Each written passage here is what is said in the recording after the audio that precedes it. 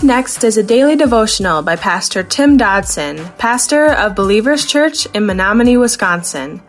Subscribe to our podcast by visiting burningdogradio.com and clicking on subscribe. Thanks for listening to Burning Dog Radio. The Gospel of John, chapter 10.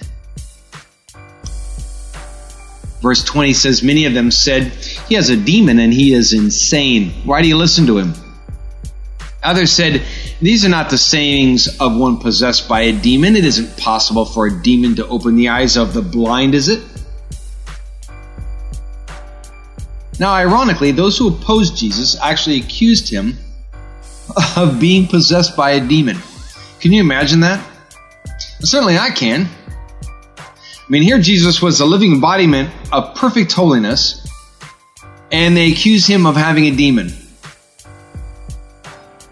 You have to understand that oftentimes such name-calling is just a child's tantrum when men who are really boys don't get their way. But we can be sure to take note of the fact that people dealt with Jesus that way, and thus when we are so treated, we are of great company. Now, the longer Jesus ministered, the greater the divide between those who were his and those who were not became. There were and are those who refuse to accept the words and the teachings of Christ because it counters the worldly life they seek to live out. Others were and are willing to look at the evidence of what he had done miraculously in the lives of those in that day, as we see clearly what he is doing in the lives of all of us today. It's hard to argue with a man who was once blind but can now see because of the hand of Jesus. Again, you tell him that Jesus is a fake and a fraud. Verse 22 says, "It was the feast of dedication in Jerusalem. It was winter, and Jesus was walking in the temple in Solomon's porch. The Jews, therefore, came around him and said to him, 'How long will you hold us in suspense? If you are the Christ, tell us plainly.' Verse 25, Jesus answered them, 'I told you, and you don't believe. The works that I do in my Father's name, these testify about me.'" Let me read to you a quote from Napoleon Bonaparte. He said this. He said, "Alexander, Caesar, Charlemagne, and I myself have founded great empires. But upon what did these creations of our genius depend? Upon force. Jesus alone founded his empire upon love, and to this very day, millions will die for him. I think I understand something of human nature," he said, "and I tell you all of these were men, and I am a man, but there was none else like him. For Jesus Christ was more than a man. I have inspired multitudes with such an enthusiastic devotion that they would have died for me. But to do this, it was necessary that I should be visibly present with the electric influence of my looks, my words, and my voice. And when I saw men and spoke to them, I lighted up the flame of self-devotion in their hearts. Christ alone has succeeded in so raising the mind of man toward the unseen that it becomes insensible to the barriers of time and space. Now, across the chasm of 1800 years, Jesus Christ makes a demand which is beyond all others to satisfy. He asks for that which a philosopher may seek in vain at the hands of his friends, or a father of his children, or a bride of her spouse, or a man of his brother. Napoleon went on, he asked for the human heart. He will have it entirely to himself. He demands it unconditionally, and forthwith his demand is granted. Wonderful. In defiance of time and space, the soul of man, with all its powers and faculties, becomes an annexation to the empire of Christ.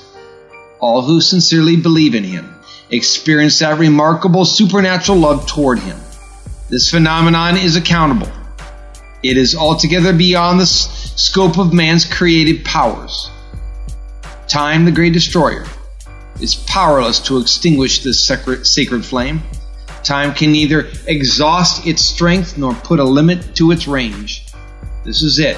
which strikes me most. I have often thought of it. This is what proves to me quite convincingly the divinity of Jesus Christ." End quote. Jesus in our story was rapidly approaching his final sacrifice. And what we have here is a bit of a throwdown between him and the religious powers of the day. This was the time, again, of the Feast of Dedication, which we know better as Hanukkah. And it took place on December 25th. It's the day we celebrate the birth of Christ. It was no doubt no coincidence as to when Jesus chose to present himself in this manner. Hanukkah, the celebration of life, is fulfilled in the person of Christ. In the last chapter of John, chapter 9, verse 5, Jesus stated clearly for all the world that he was the light of the world, quote unquote. And despite all that he had done and all that he had said, these folks still feigned the desire for more clarity. Such a stance of, quote, "I still don't get it," end quote, it's a common ploy even to today. It's often used by those who don't get it because they don't want to get it. Despite those who will tell you otherwise, Jesus had already stated clearly that he was the long-awaited Messiah. He had stated clearly on more than one occasion.